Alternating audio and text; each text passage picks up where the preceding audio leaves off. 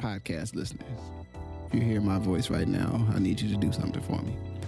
I want you to take out your phone or on your computer, go to Apple Podcasts, search for Ask Your Old Head podcast. You'll see my logo, my little picture, my little image there. Find the show. Please rate and write a review. It's a small thing, but it helps others find this work and find what I'm doing here. And it really, really matters, as small as that may seem. So if you could please do that before we get into the show, I would much appreciate it. Thank you for listening. Let's get into it. Peace. Before we get into the podcast today, I want to say thank you to you for listening and tuning in. This will be a Good Brothers episode looking at The Devil You Know. Great book by New York Times columnist Charles M. Blow. I encourage you to pick the book up. This is definitely not in any way to be interpreted as us explaining you all of the salient points and concepts that he shares in the text, but hopefully, a conversation that will be rewarding and enriching to reading the text. And well, I'll say that for later because we're going to get back, into this. But as in all things, man, take the best part for yourself. Peace. Peace. I'm Majestic. My brother Justice, what's happening? Yeah, it's another glorious day in Zamunda. And that's right. Getting together, I wanted to build with you today on. I'm just get into it. This here book, I'm gonna put it on the camera for the video that people may or may never not see. We'll see. The Devil, Black Manifesto by Charles M. Blow. If you don't know Charles Blow, he's New York Times columnist. Has had a lot of I think insightful pieces over the last couple of years. I think he's been a columnist since 2013, 2012, right around the early stages of the Black Lives Matter movement after the deaths of Trayvon Martin and I'm about to mess up the brother's first name, Brown in St. Louis, Ferguson.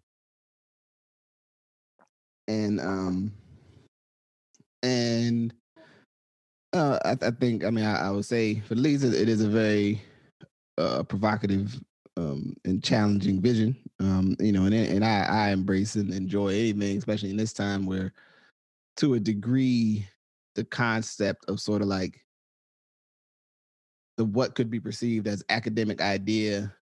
Well, I would say the flow of academic ideas have moved more toward this analysis of a circumstance, but not necessarily like action in the terms of like what he's advocating in this book in terms of a manifesto. We've had, you got the works of like, what's my man, anti-blackness. Ibram Kendi. Kendi. We got, if you ever, went and looked at like the Black Lives Matter syllabus that was put together years ago around like racial analysis and what have you, which is like a big, body of different works that one would point someone to have a more, to do like a study of, different, areas around different issues impacting Black people. But I would say some of the works that I've experienced recently have been more what I would characterize as like almost academic and policy driven, and not necessarily like calling people to do something like for themselves, not like in opposition or in protest or something, which I think this is definitely not necessarily about going out to do like civic direct action. It's definitely a piece that is centered on, really like what Black people going to do, right, to change their access to power in the states. But there are a lot of pieces in here and a lot which we're not going to be able to get into all of it because that would be for a different podcast to walk you blow by blow through the concepts of the book. But in a broad sense, I guess maybe we could start here.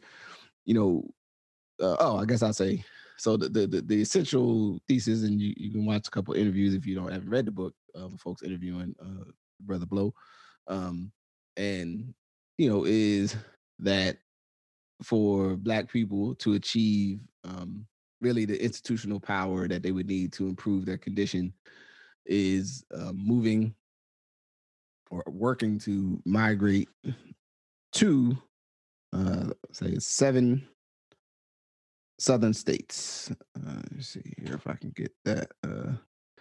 With the goal of understanding the role that state power does actually hold in terms of many of the things and challenges that impact our community are actually impacted more at the state level than the federal level. Federal level more for, I would say, for funding, but the state level in terms of what the actual rules are is usually your state's, politics and what have you, guide, sentencing laws, police, the way police operate in total, are a creature of your state.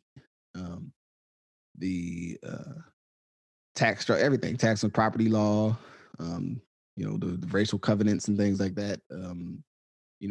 Although they were empowered by the redlining, like, and whatever, empowered by FHA rules and then the banks, but the actual function of it was in your, within the rules of your state, right? So like there's all these layers. I'll find it the states that he asserts in a second. But yeah, so that's the central premise, of the book, is that the fastest pathway, or a pathway that might be best for Black people to really have lasting institutional power in this country would be to, en masse, start to, approach some of these states and make them home. And to the degree that you can tip the scales, and there is historical precedent in this, but we can get to. So before I go on any longer, what's your I guess first thought, I'm saying, on the premise, or where would you like to jump in? Yeah. I think it's an interesting, to your point, I think it's an intentionally provocative book, which, I don't know if we've had many intentionally provocative books recently done by Black folks that are sharing in the collective interest.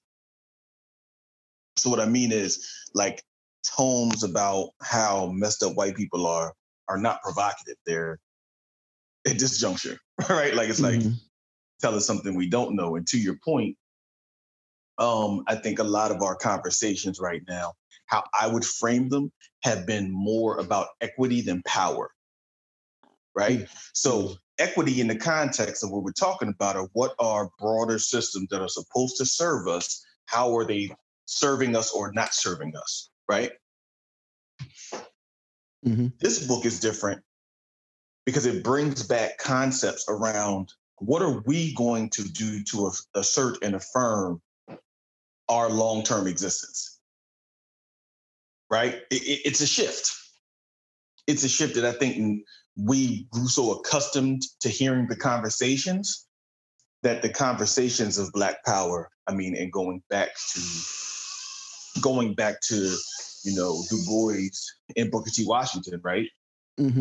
All those things of assertions in what is the role of Black folks in their own power up into the civil rights and Black power era, then over time have shifted.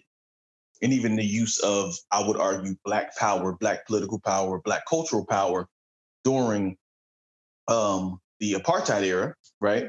With Stevie Wonder, Gil Scott so famously, pushing for that, as well as pushing for the Martin Luther King holiday, right? So we get to a point where now, like, to your point, a lot of our conversations are around social and structural things that harm Black people and don't allow us to live like we should be under the rights of this country, where he's asserting a different thing of like, hey, how about it just not working for you up there? And you need to make a decision to go down here, right? And what that kind of means, that's a shift. It's a shift of responsibility. So for that reason, I think that's why this book is so important, regardless if you agree or don't agree. When you hear him talk about it, it's important to have the dialogue, even if you're saying, you know what, that's bullshit, cool. But at least we had the conversation. We didn't keep having the same conversations about things, unfortunately, that aren't working. Or we would frame that we've seen very little change from the assertion of these things. I think if you put this in the context of the recent killings in Minnesota, as well as in Chicago, of Black and brown boys and men and boys, you still get this context of there's all these places. And in both of those cities, you see this amazing thrust towards equity, right? You know, like Minneapolis is like top tier when it comes to talking about equity. Chicago, with all its challenges, has been pushing equity. But these real things of like these striking activities that cut to the core of our being are still happening in these cities. And I think that, you know, part of, you read the book, part of his premise is, if you want to look at where these police killings are happening, most of them are happening in the North and in the West, the North and Midwest and the West. Yep. Right. And when you start looking, it's hard to disagree, especially when you take out the states of Florida and Texas, right? Which, you know, are, like we've talked about in the Juneteenth episode and talked about before, both Florida and Texas are like runaway states. Right? Yeah. They're states with like functionally different governments in America. Does anyone that's ever been to Florida or Texas know that you feel like you're in a slightly different place when you're in both of those places? Absolutely. Right? No taxes in Florida. Like, you know what I mean? You just build a house anywhere, it feels like. You know, like, you know, there's just like different rules that these places play by. And because of that, and because of the salience and because of the resilience of white supremacy in both of those places, I concur, and I think it's thoughtful of him to separate those states from where people should go, right? So yeah, I just think it brings to bear a bigger conversation than we're having. One of the ways I looked at it was like, it's provocative at a place where we have to fight current battles, but we also need to have new conversations. Yeah. And even though this conversation isn't new, I mean, look at the NOI, look at the Republic of New Africa, right? Like, in the context of Black folks, this isn't a new dialogue. And I'll touch a little bit about, I think, the history of the mentality of the RNA and kind of what it created in the South long term. But I just think that, like, while it's not new, it's new for many people whose mind states have been framed on the permanence of white racism and the role of white allies in that solution, where what he's affirming is solely in the place of Black folks in our agency. Yeah, and that is, I think one of the one of two things I wanted to elevate early too, just in understanding the premise. So one, though, real quick. So the states in particular, it's 9 states that he's just: Louisiana, Mississippi, Alabama, Georgia, South Carolina, North Carolina, Virginia, Maryland, and Delaware. Which I know for some of you don't think of Maryland and Delaware as southern states, but and to you, I say, to everyone who does not see them, and even Delaware, I understand, because of the Philadelphia metropolitan area, go to Dover, Delaware. Go anywhere south of Wilmington by the river, and you will know about the history of Black folks and white folks down there, the crabmen and stuff like that. That in some ways, Dover, Delaware is as south as it gets. Go by Del State. So no, I concur. Yeah, but you know, I know how people do. They go, "Nah, we're talking about, you know, down south." I'm like, Maryland's the south, the border. Okay. Anyway, so and also suggesting that gravitating to the major cities. I'll read actually. I suggest gravitating to the major cities arranged like jewels on a chain, which dot the Interstate 20, Interstate 95 corridor from Shreveport, Louisiana to Wilmington, Delaware. They include Jackson, Mississippi, Birmingham, Alabama, Atlanta, Georgia, Columbia, South Carolina, Charlotte, North Carolina, which is a little bit north of I-20, Richmond, Virginia, Washington, D.C., and the Maryland suburbs. They're all right in there, in Baltimore. And then, the whole reality that Washington, D.C. is not a state, but understanding that it is a district, one has a historic, large, Black community and had, at different times. It was Chocolate City for a reason, or referred to as such.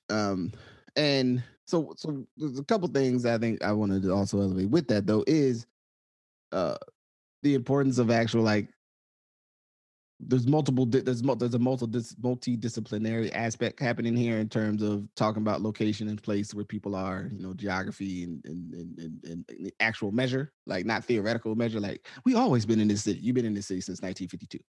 You know what I'm saying? It's like, and sometimes in our, in these different fights and battles that we got going on, we don't always track the timing. Mm-hmm. And like the ebb and flow and the continuity arc of where Black people have been and where they are at. Where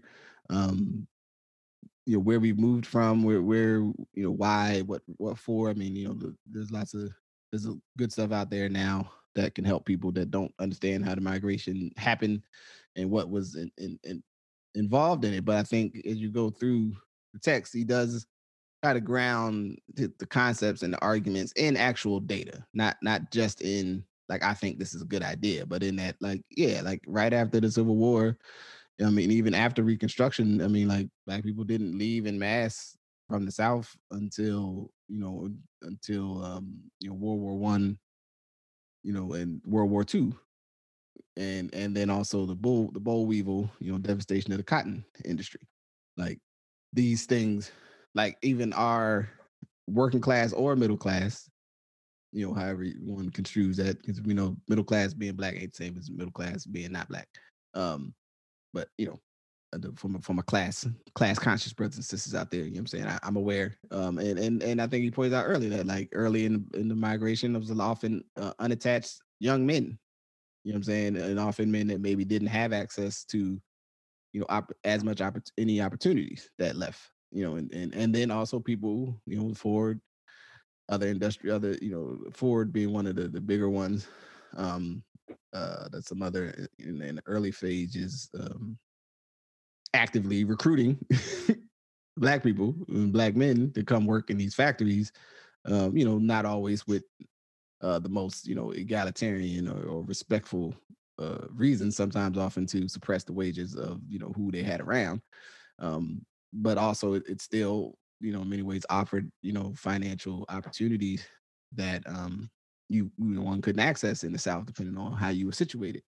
Because with the lynching and the violence that was a prominent feature of the South, there was a class structure, and it still is class structure, I guess I just say it was, that existed. And some people within the confines of the experience were doing well enough versus, even though you still had many, more people who maybe we would consider impoverished. Now, there were other, structural factors of society that were different. If you go back to 1900 to the 1950s, where you might have people living on, shared family land and having the ability to, so basically, quite frankly, live off the land a little bit. So you could balance out your, like, where now most people, if you're not working, you don't have the basics that you need.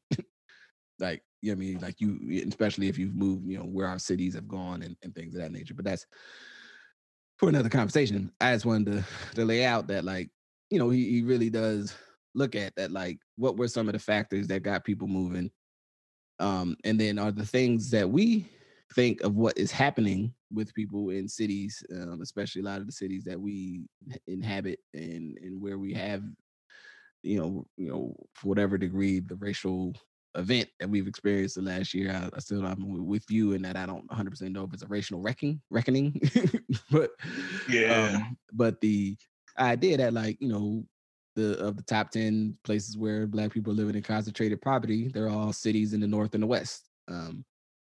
The shootings, that in many ways, although initially before whiteness galvanized around the idea in some of these cities that you needed to limit or isolate these Black people,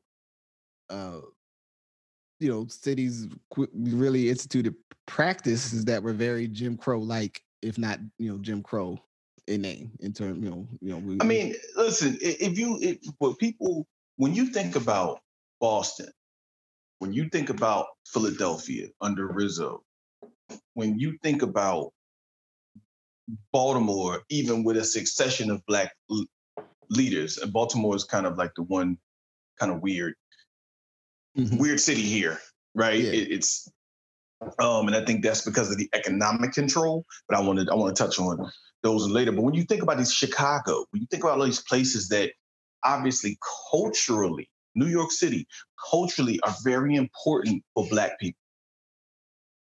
If you think about the broader sojourn of people's success, the broader sojourn of the Black community in these places, to your point, except if you're talking about, to some degree, Boston, Philadelphia, parts of New York, you're talking about a new event.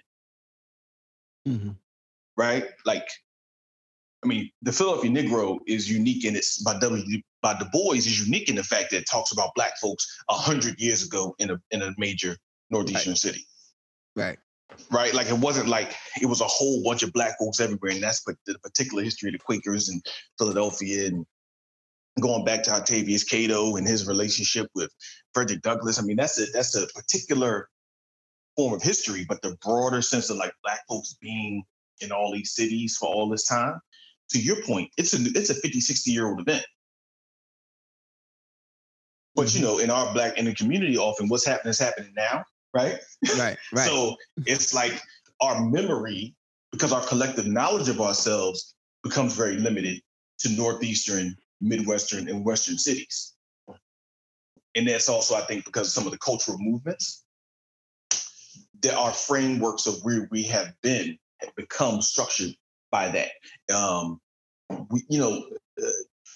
Up until recently, you don't learn a lot about the time between 1840 and 1900 for Black people, right? Like, that's just part of history that's not taught. So we don't talk about where we were. Right. So I just think that's this question of, are we being successful here? And a unique part of that, and that I think is worth bringing up, is this. There's some research done by Dr. Andre Perry, now at American University. Previously, he was with Brookings. There are 1,200 majority Black towns in America, right? Only 4 of them are west of Texas. 4. Yep. Right? The vast majority of these majority Black places are in the Southeast. They range from Newark, New Jersey, you know what I mean, down into the Southeast. So it is a very real reality that if you were looking at things from where are we currently situated to build power from a city building perspective, he makes a extremely kind of good point that is backed by data. And the second point I want to make about that is it's not only backed by data in that sense, it's also backed by data in the sense that if you're from the Northeast, in the Midwest, you've seen a reverse migration based on interest for the last 25 years. Right. Right? Like, we've seen everybody got a family member that moved to Atlanta. Everybody got a family member that's doing better in North Carolina now. Everybody got a family member who moved to the DC suburbs, right? And don't see nothing but Black folks all day, and now brown folks, right? So what he's talking about is decisions people have been individually making for some time. Now, if they've been individually making them because they're thinking about group loyalty, is a point I want to bring up.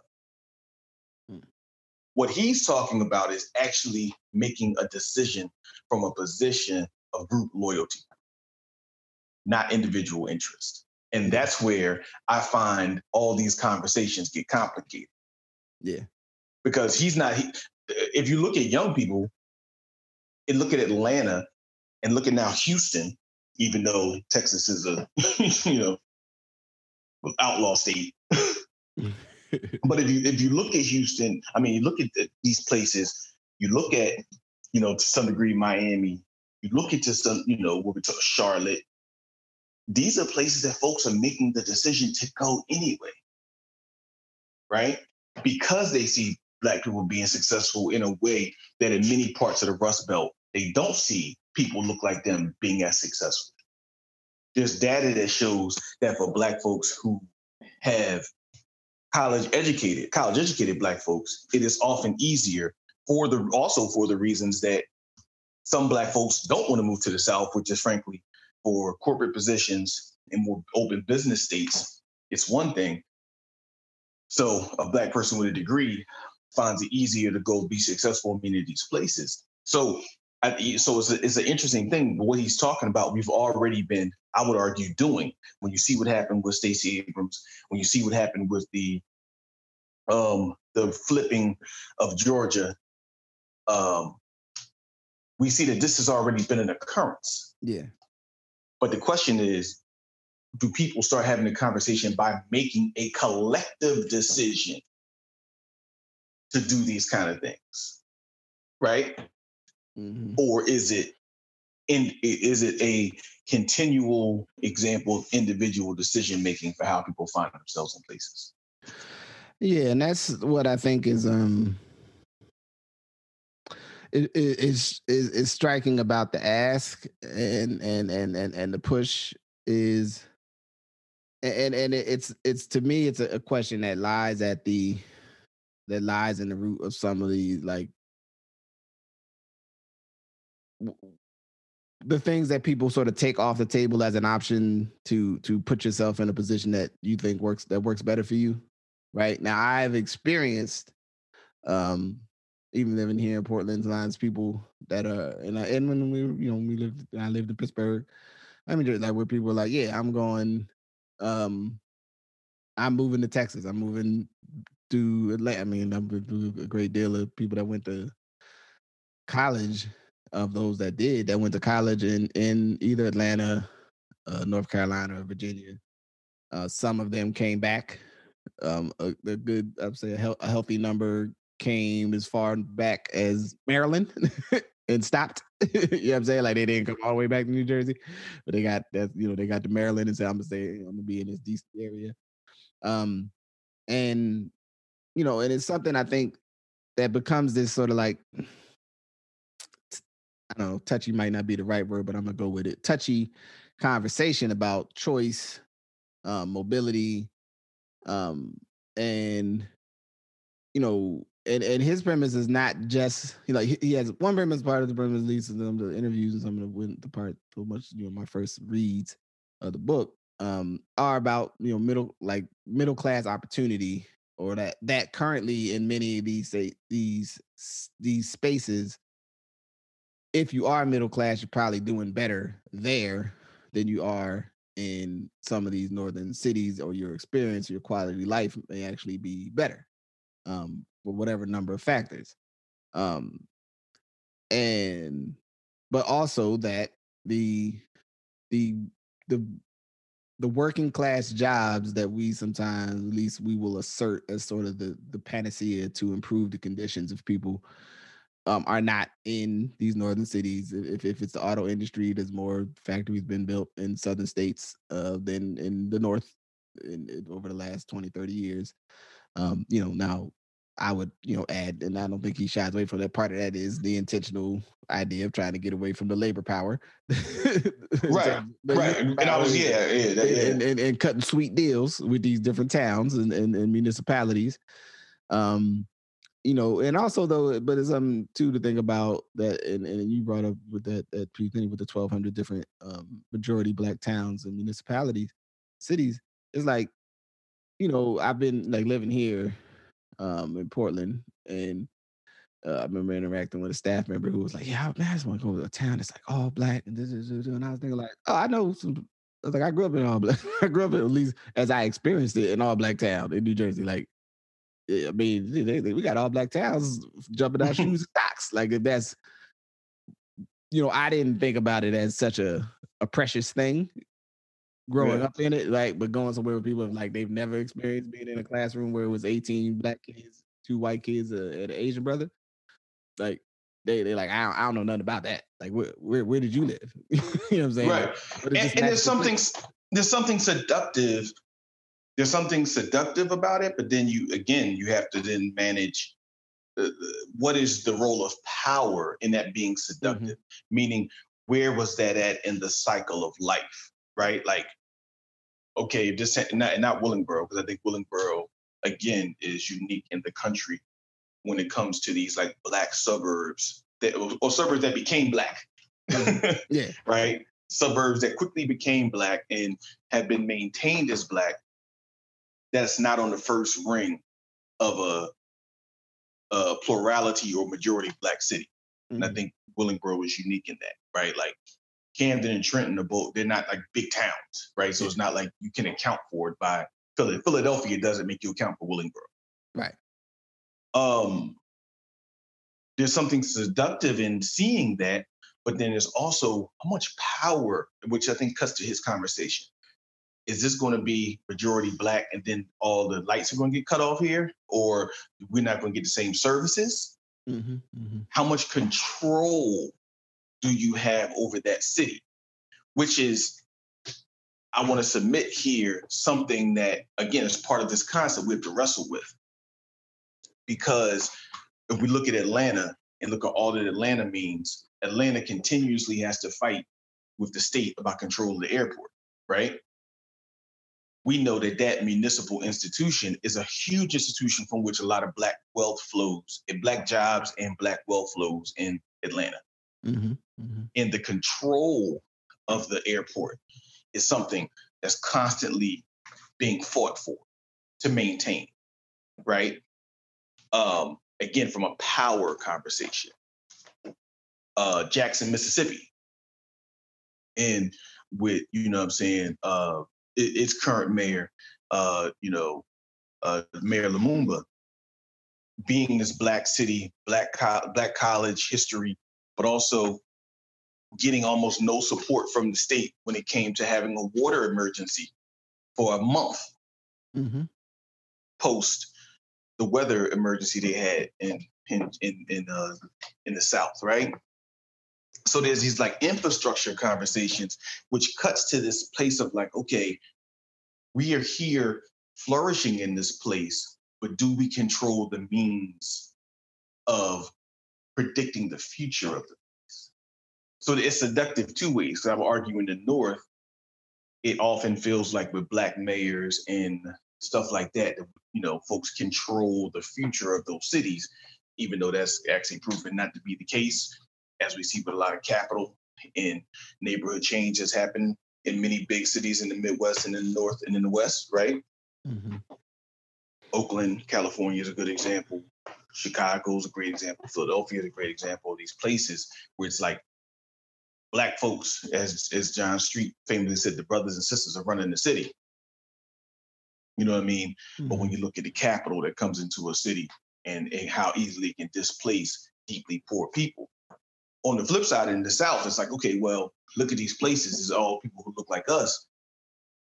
But do you control the means of operation in those places? Which is, again, I think him cutting to like, hey, you need to go back. You need to go to these places and get control of the state, which is different than you just need to move to these cities. Yeah, and that's what I think was the thing I wanted to elevate, because I think within the context, it's not just saying, like just move to Atlanta. It's saying the environs that is that whole state, that to look at having enough, you know, and this is with the thought, which I think is still pretty consistent, that we historically Black people do, even if we differ actually in our political values, we tend to end up voting in our common interest for the most part.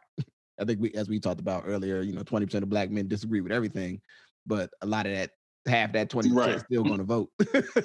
They still ain't going to vote for your mans that, the orange dude, or, I'm saying, that still like, there's still a significant portion of them that's going to be like, yeah, I'm conservative, yeah, I'm not voting for that guy. Right. You know what I'm saying? Like, we have a different way we show up. But I think that at least for me, the thing that's curious is to think about one, state power, and that is, so if you're talking about, advocating people moving back to these states, and I would think that there a lens, depending on how your family, may have migrated and what the connections are, there's probably a lens or a overlay to apply to this to say, well, what are some of the places where your folks moved from? And do you still have family there? That if you moved back, you would actually have some people you either you're connected to or could connect to kind of like reestablish your roots, right? Or think about like, yeah, actually, my, at least I'll take you through my own thought exercise on some of these things.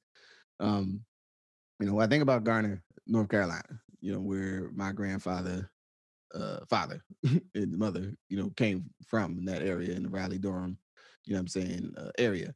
And that, at least on the stuff that I can find, I know my great grandfather, they had their own piece of land or something. I think his brother had a piece of land. I think some other, relatives, had a farm or something there. And, it's part of me goes like, well, maybe that's somewhere to target if I was like, yo, I really want to buy some land and, have do the farming thing or something.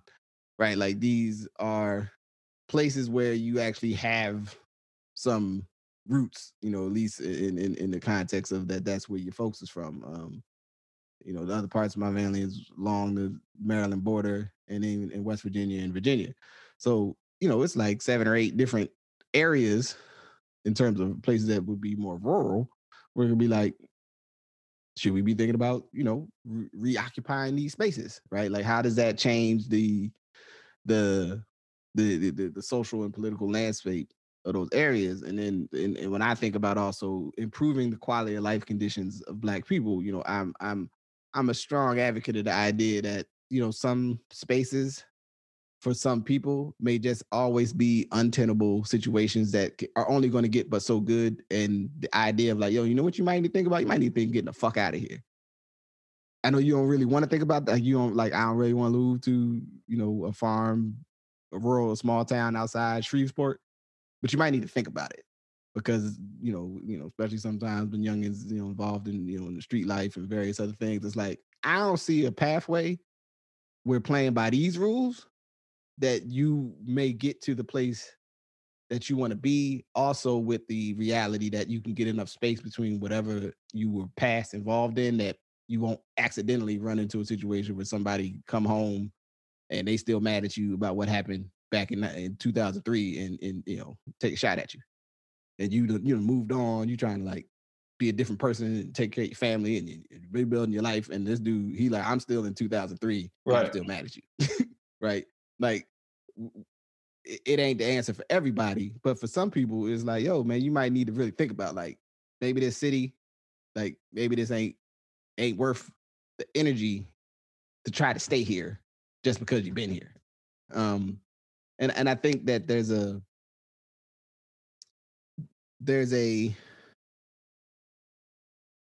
tension around place and space. I mean, obviously, I guess we've talked about, gentrification and other things where, we get a bit of the like, even if it ain't the best place to keep, we want to keep it because we got it. You know what I'm saying? And don't want to cede it, so to speak, to these other people. But there's a, I like the idea of people going, you know what? I mean, well, I put it like this. My grandfather didn't want to leave Trenton. He was like, I'm cool. I'm here. I ain't trying to go. And I respect that. You know what I mean? Build a world, build a life. He wasn't trying to go back nowhere else.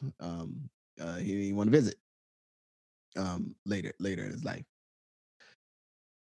But I mean, most of my family, I mean, most of my family is not all basically still in Trenton. Like we're in and around. I mean, I'm obviously 3,000 miles away. And I like to keep Oregon on his toes and say, you ain't got me forever. I might leave. You know what I'm saying? Then they get paranoid. Okay, go ahead. Right. They get a little tense, right? You know what I'm saying? But I'm very I like to keep the I think that there's a certain pressure you can exert on circumstances by being like, I could also just not be here. I could bounce. And giving yourself the space to think like these aren't the best places for us. But then, where would you go? What would you do when you got there? Is the part that I think that really needs some. I would like to see people think about. You know what I mean? Because I think some people, especially when, we've both seen it. Somebody goes, yo, man, I went to Atlanta, man. Oh man, it was like black people. Oh man, it was like, oh man, like they come back like super super hype, like what they saw, but like how it's working, they don't really know. Right, and that's the agency, right? Because it's like they see it. Again, there's been, I would argue, in some ways, you could say almost close to 100 years of being purposeful of Black folks in Atlanta, right? Mm-hmm. Going back to Booker T. Washington, right? In a very specific methodology of then post the Civil Rights and Black Power movement, how Atlantans decided to engage with corporate America, corporate Atlanta. Mm-hmm. Right. So it goes back to like at some point there was a determined idea to play these things out. Which, to your point, where you see a lot of people go to Atlanta, if you're not set up, just popping up in Atlanta ain't always the best, because it's a whole bunch of people from Atlanta who's still struggling to get what you got. Right. Right. And black people moving from all over the South to Atlanta. Right. Not just the East, not just the North. Right. Black folks from Jackson, Black folks from Alabama, they moving into Atlanta for opportunity. So unless you got these opportunities going, you're fighting with a whole bunch of people trying to win, which I see a lot of. What I had tendency is I see a lot of, Pittsburgh particularly, a lot of people come back to Pittsburgh if they weren't set up to be successful in Atlanta. Because I would, you know what I mean? So it's an agency conversation, right? It's okay, if we go to these places, are we going as participants, or at some point are we going as collective predictors of our history, right? Are we going as people who are thinking about our collective future? And that's where I think, like I said earlier, he brings up this very salient point, that at what point are you an active participant in the success of your collective community? Now, for a long time, we have framed that what that means is to give back socially, right? So if you think about what does it mean to like care about your community, well, it means that you coach a team. It means that you come out for a community meeting. It means you give white folks or Black folks downtown the business. Like that's what it has meant to care about your community. In the South, I think that takes on a different identity. In the South, that takes on the identity of because people are already supporting other Black people. They're already supporting their businesses. What does it mean to now vote for people? What does it mean to give to state elections to ensure that your governor is a Black person? What does it mean to make sure your state representatives, that not only you put your representatives in, that you also participate in keeping people out who you don't want, which is another form of agency. Because it's one thing in the South to say, okay, I moved down here, I spent my money down here, I bought a house, I raised my kids. It's another thing to say, not only did I vote for the Black person that's my state senator, but I also gave money so that you could keep a state senator in another part of Georgia out. Right. That's another part of keeping and maintaining and developing power, which is not always part of this conversation. But it would have to be thinking about this. It had to be. I mean, because to me, and I think this might be a good spot for you. You could give people a quick on the Republic of New Africa, and then I can add on. Because I think you really have to start if for this to be a operational ethos. You know what I'm saying? Say so because and this is also a longitudinal activity. This is not a everybody move there in the next 2 years. This is a over the next 20 to 30 years. This curve, this sort of decision making, especially for those that are able and for those whom it would be advantageous. But I definitely think within the context of his own vision, it's like he's really talking more to younger people who would not have as much to uproot. You know what I'm saying? To build a life, start building a life. In some of these states, you know what I mean, where some of us it might be, oh damn, I gotta sell a house. I mean, it was really I have to get another job that's maybe equivalent to the job that I've established here. Right, depending on what work you do, you maybe like the relationships and networks and everything else involved with the work that you do.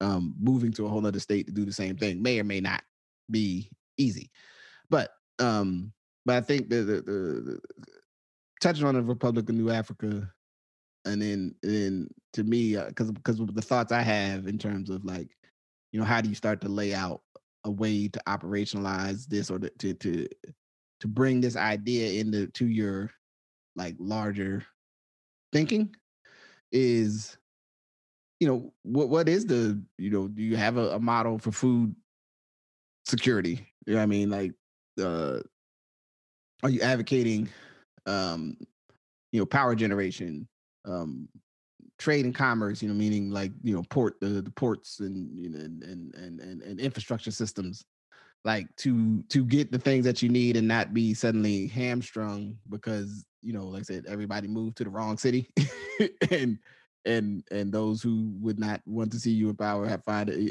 easy enough way to sort of cut you out of access to things or opportunities.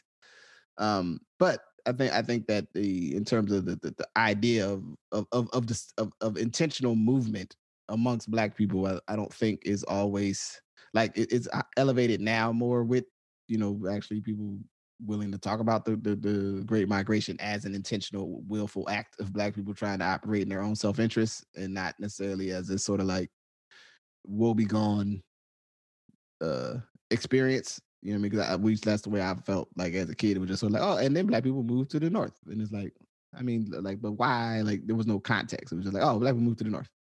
You know what I mean? It, with also leaving out that there was Black communities that had been in other parts of the country, since the country was a country. So, though, could you real quick touch on like the Republic of New Africa, like what it was? I mean, I have something I'd like to hear. Yeah. I mean, I think for folks in the short version of the Republic of New Africa, and again, to put this in the context of, a variety of conversations about what is the best way for Black people to survive and flourish in America. So you had everything from,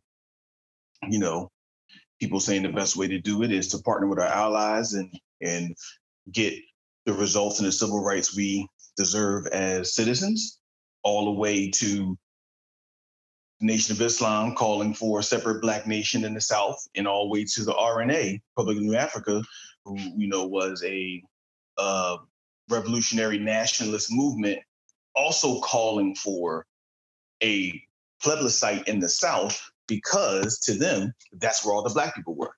And even still saying that's where the Black people, two things, that's where the Black people were and that's where the land was. And so the term free the land, which was a really well-used term during the 60s, 70s, and some families still, my mother said free the land until she left here. But like, you know what I mean? Like, right. But like, there's this idea. And when you look at the history of RNA, particularly Republic of New Africa, there were armed clashes with Mississippi police and Mississippi state troopers over land because they actually went back to the South and said, we are building a plebiscite, we're building a community, right? And there were varying examples of Black folks going back to the South. Soul City is an example of one in North Carolina. This is another example. Soul City was trying to be built with government help. This was clearly trying to be built without government help. One of the main people who were one of the leaders of RNA was Chokwe Lumumba. Chokwe Lumumba was born in Detroit. He was a lawyer in Detroit. He moved his family. He was back and forth between Mississippi and Detroit for many years. He was also known as the lawyer who represented Tupac in many of his cases and represented many of the political prisoners that we talk about.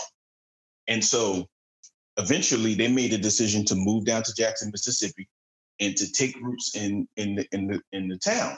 Over time, they became trusted, known supporters of the community to the point where Chokwe Lumumba, being someone known as a member of the RNA, never renouncing it, never doing anything, becomes the mayor of Jackson, Mississippi.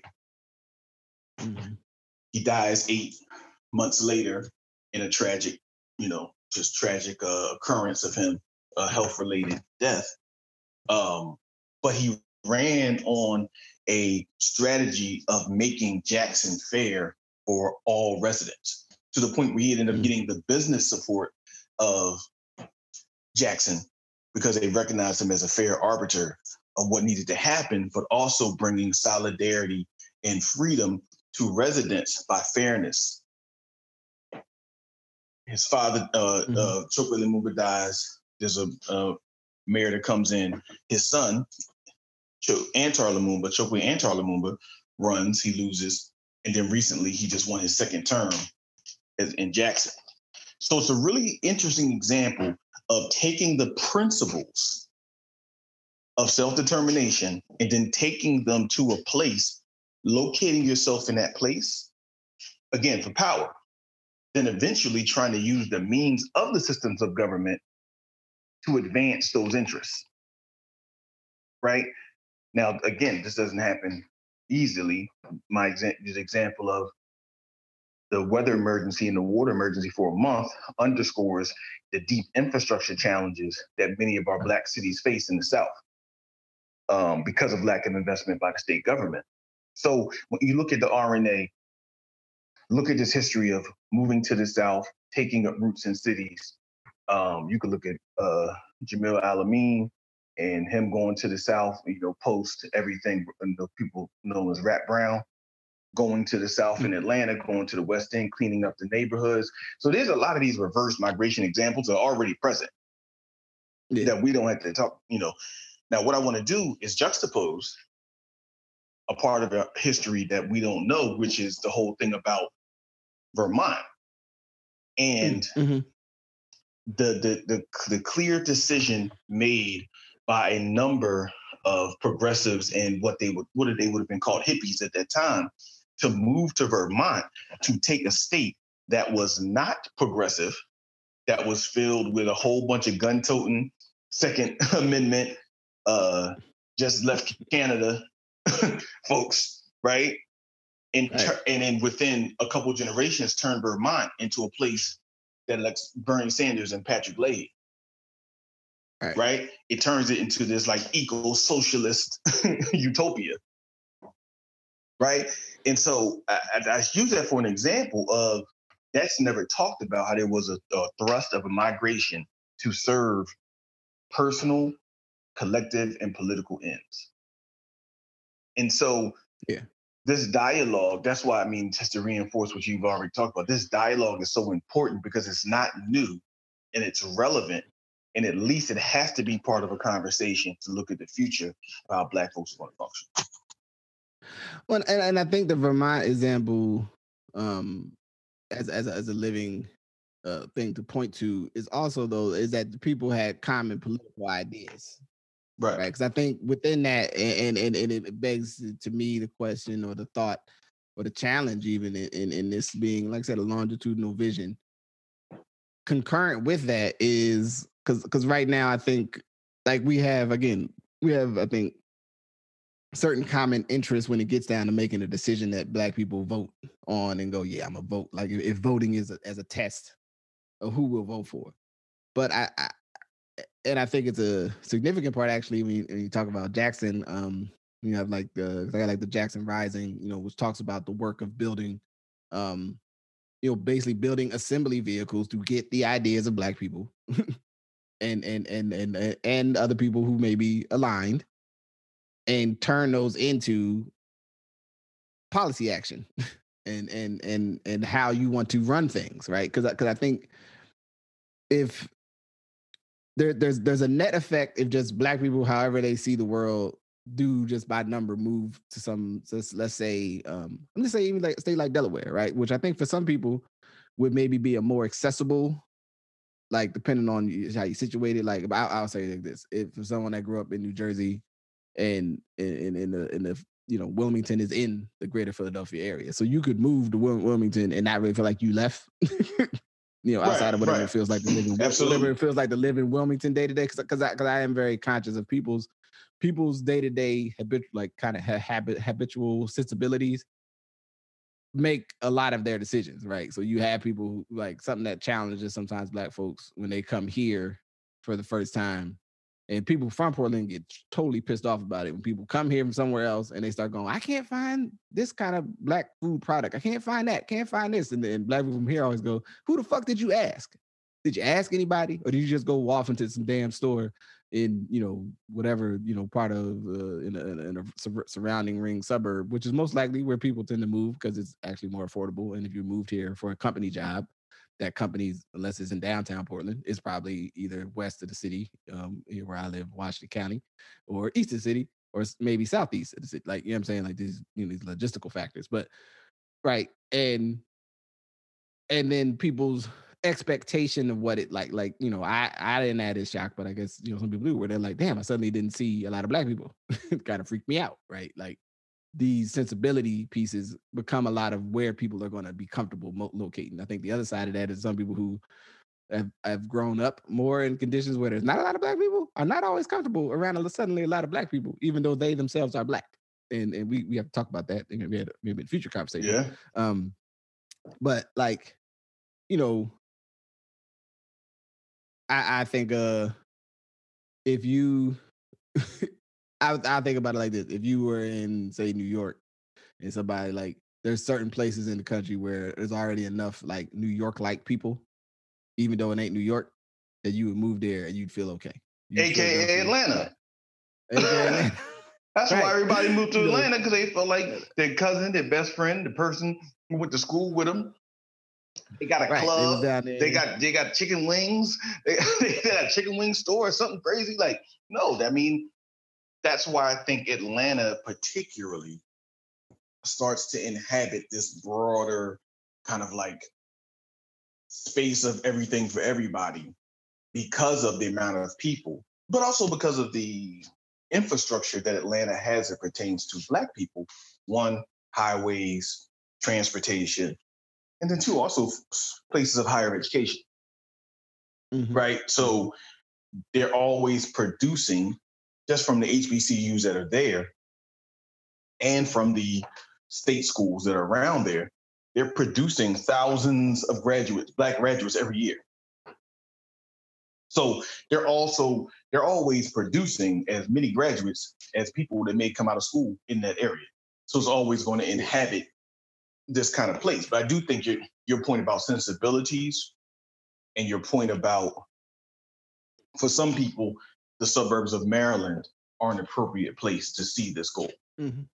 For some people, Richmond is an appropriate place. For some people, Durham, North Carolina, or Charlotte is an appropriate place. For some people, it's Birmingham, right? So again, when you're thinking about this group dynamic, it's about what makes sense for everybody to then advance a collective goal.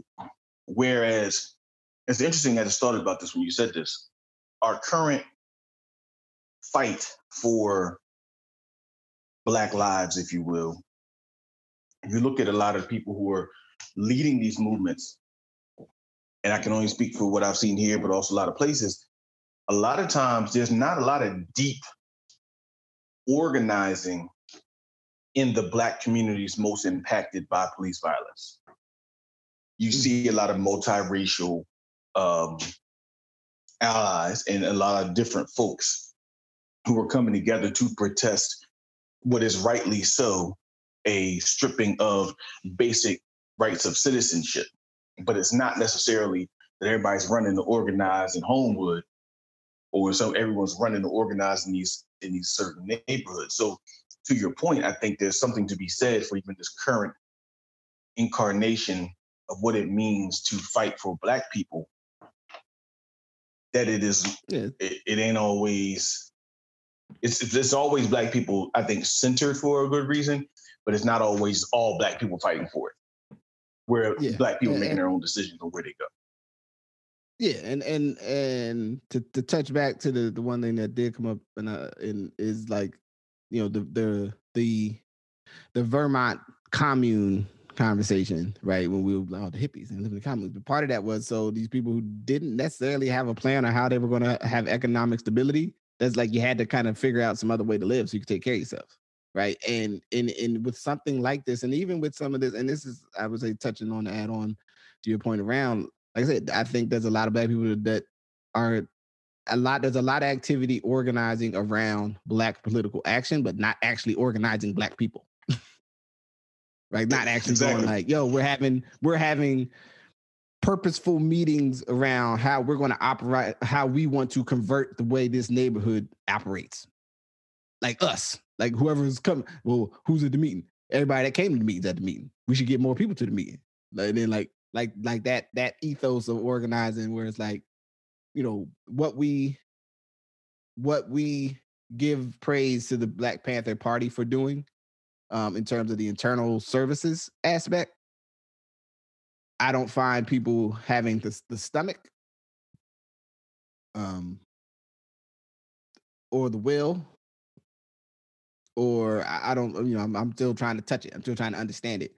Like where it's like, no, I accept at some point if this is going to change wholesale, like I need to actually go get black people, like they need to be interested and involved in this. Like I can't just try to change the conditions around them as they operate. I can't just try to change the rules the police play by or the way like it's like, oh, we're going to change, you know, we're going to change the way how you can evict somebody or you can't evict somebody. We're going to change how you like all this, like, but none of it, but people are very, maybe in a better way I say it, I feel like there's a prescribed lane of things that people feel it's okay to like go and engage with people about them that may get into how they actually live, right? And often that is sort of restrained to like the world of relationship decisions. You know what I'm saying? From, you know, wherever you land on that, whether you think people should be super open or should be, you know, very what we might call traditionally conservative, whatever. Like we feel pretty comfortable letting somebody have some sort of, you know, I mean, from the Kevin Samuels of the world to the I'm trying to think the what would be the opposite pole. I don't know who the opposite pole Derek is. Jackson? Derek Jackson.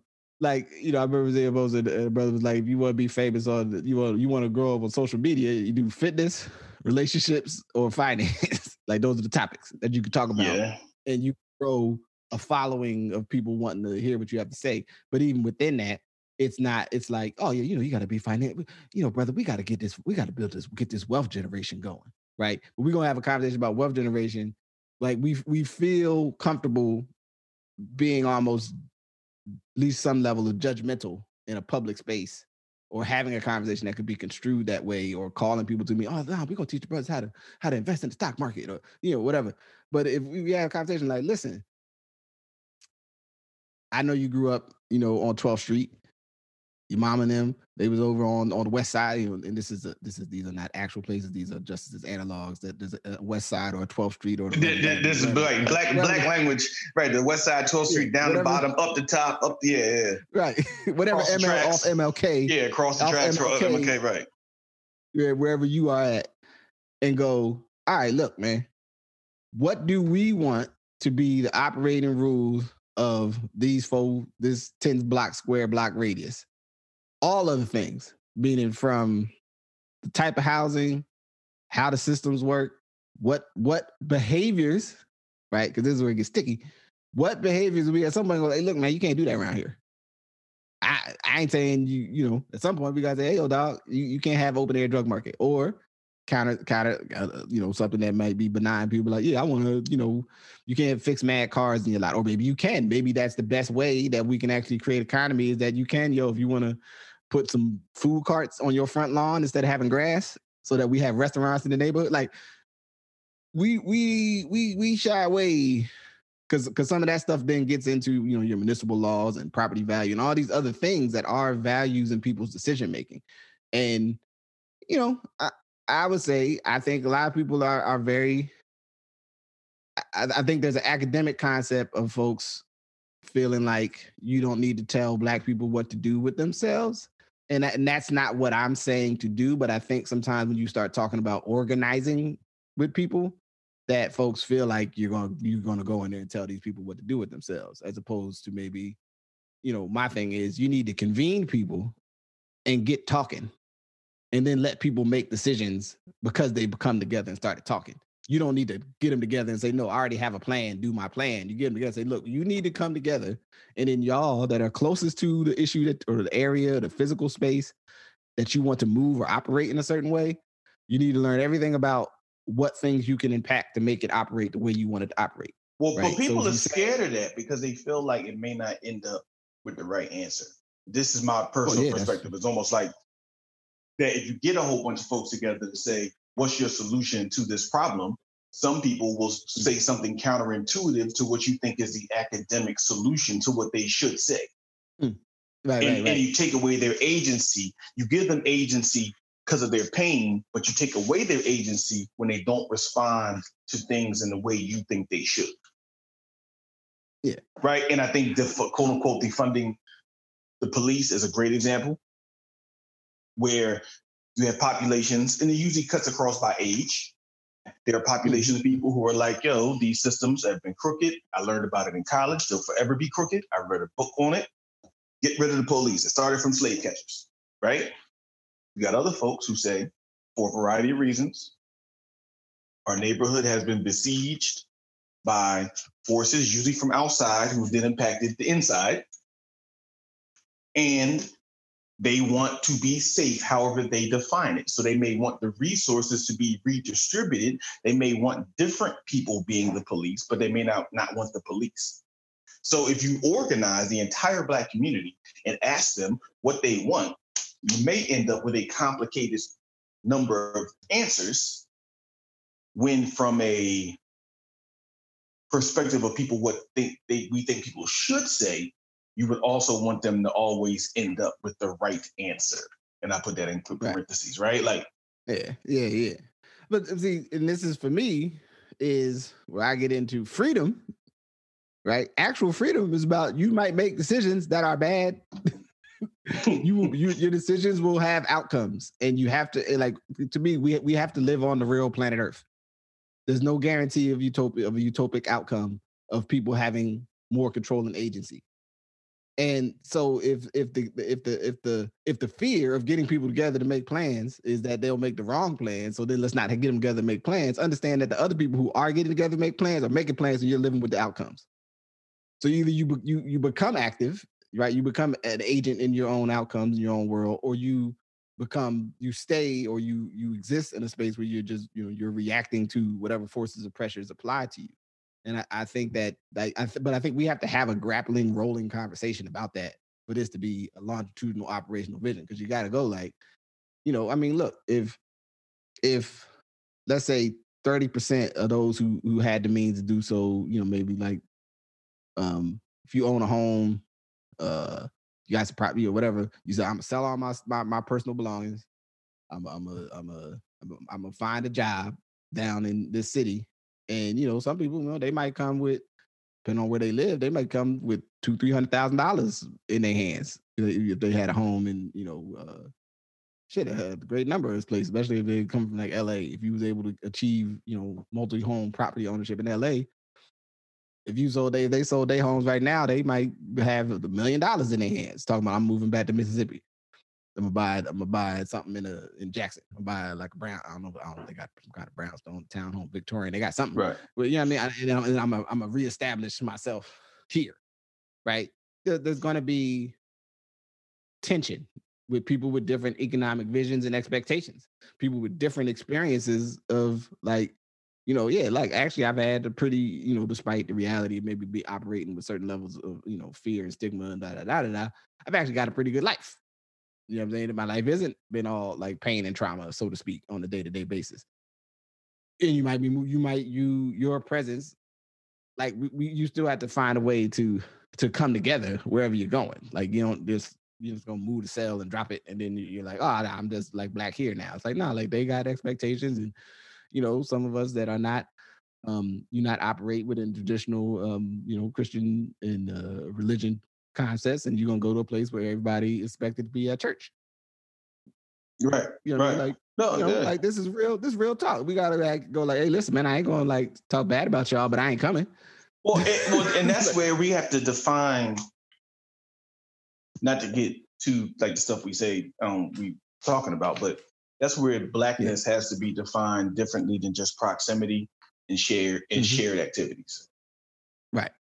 Right. While at the same time, it does have to be shared culture and shared interests, broadly speaking, if not specifically speaking.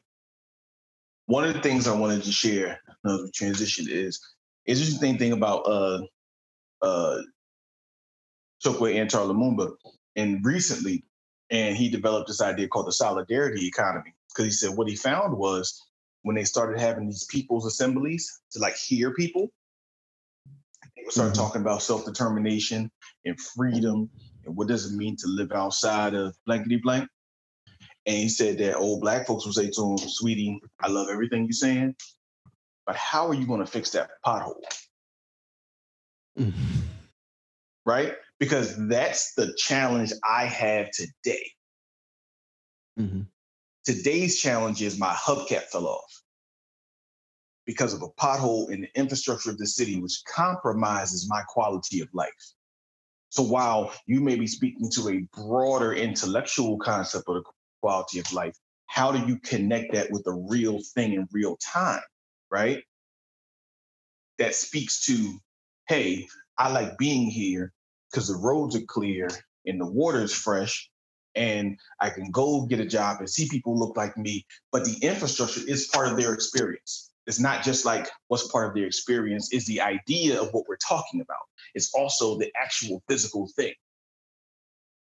And that's where I think this conversation will continue to be important, because I'll argue young people will continue to vote with their feet, right? And the issues,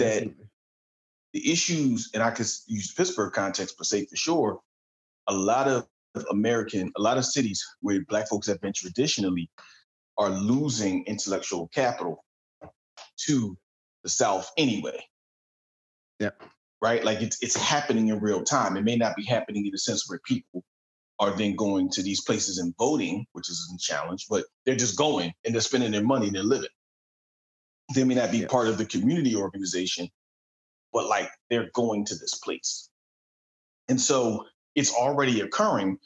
The question is, like anything, how are you going to take what's actually become an organic occurrence and thrust it into a vector in a movement where you can actually benefit the collective?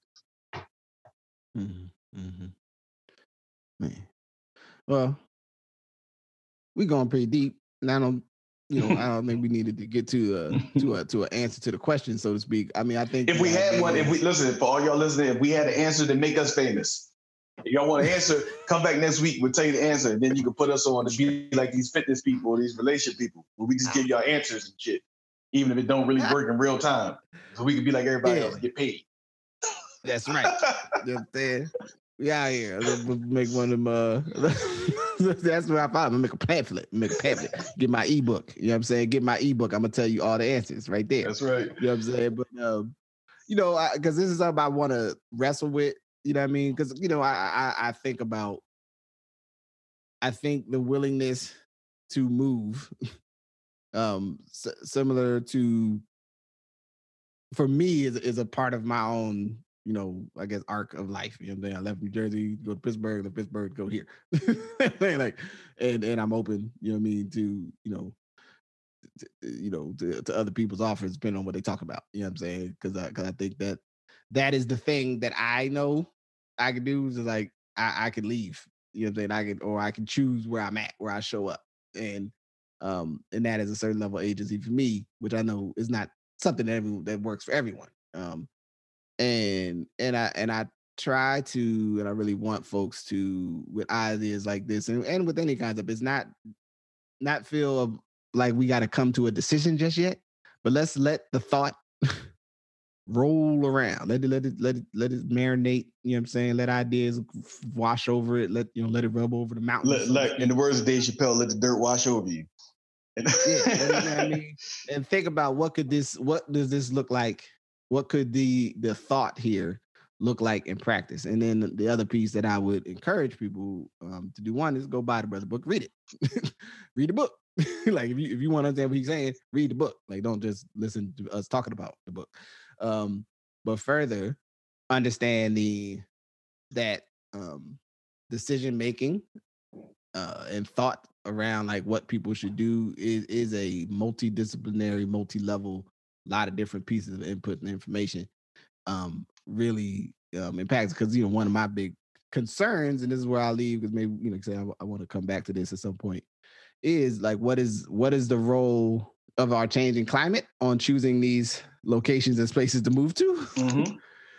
where there's other factors that might make these difficult places to live in the next 100 years. You know what I'm saying? But that's, 100 years from now is a long time. So, I could dig it. So that, did you have any other closing thought you want to add? No, I think you said it like most things. You said it really succinctly and well. I just think that the new challenge is to think about the common things we've been dealing with, but also to think about stuff in a new way and have a different conversation. Because sometimes, like we all talk about, you got to ask yourself a question, then you got to ask yourself, is that the right question? Right. And I just think when it comes to quality of life for Black folks in cities, generally, but we're using cities here particularly, are we asking ourselves the right question? And so I think as we continue to build, we can get further into that. All right. So with that, I'm gonna say peace. Peace, and blow us up like the mother people. Like y'all mother people, y'all like that talk about finance and relationships and shit, and tell y'all shit they don't know about either. Blow us up like them so we can get paid. Right. Maybe we gotta start with a silly premise so people will listen, and then we'll say something better. But well, that's for another. All right. With that, I'm gonna say peace. Thank you for listening to Good Brothers. Thank you to my good brother, Majestic. Thank you to you, the listeners. We try to record every week and, keep this conversation and ongoing dialogue going. And, Good Brothers is a part of the Ash Holehead family of podcasts, and, other things are in the works. I appreciate you for taking time. If you want to support the podcast, one of the first things you can do is share the podcast. Share it with your friends, share it with somebody who, you think would enjoy listening, and adding on or being a part of our conversation. The next step you can do is, become a patron on Patreon. It's a couple different levels there, and helps to offset what it costs, to make this thing happen. Because it's like, in many parts of our lives, it don't run on good vibrations, even if it enjoys them, so to speak.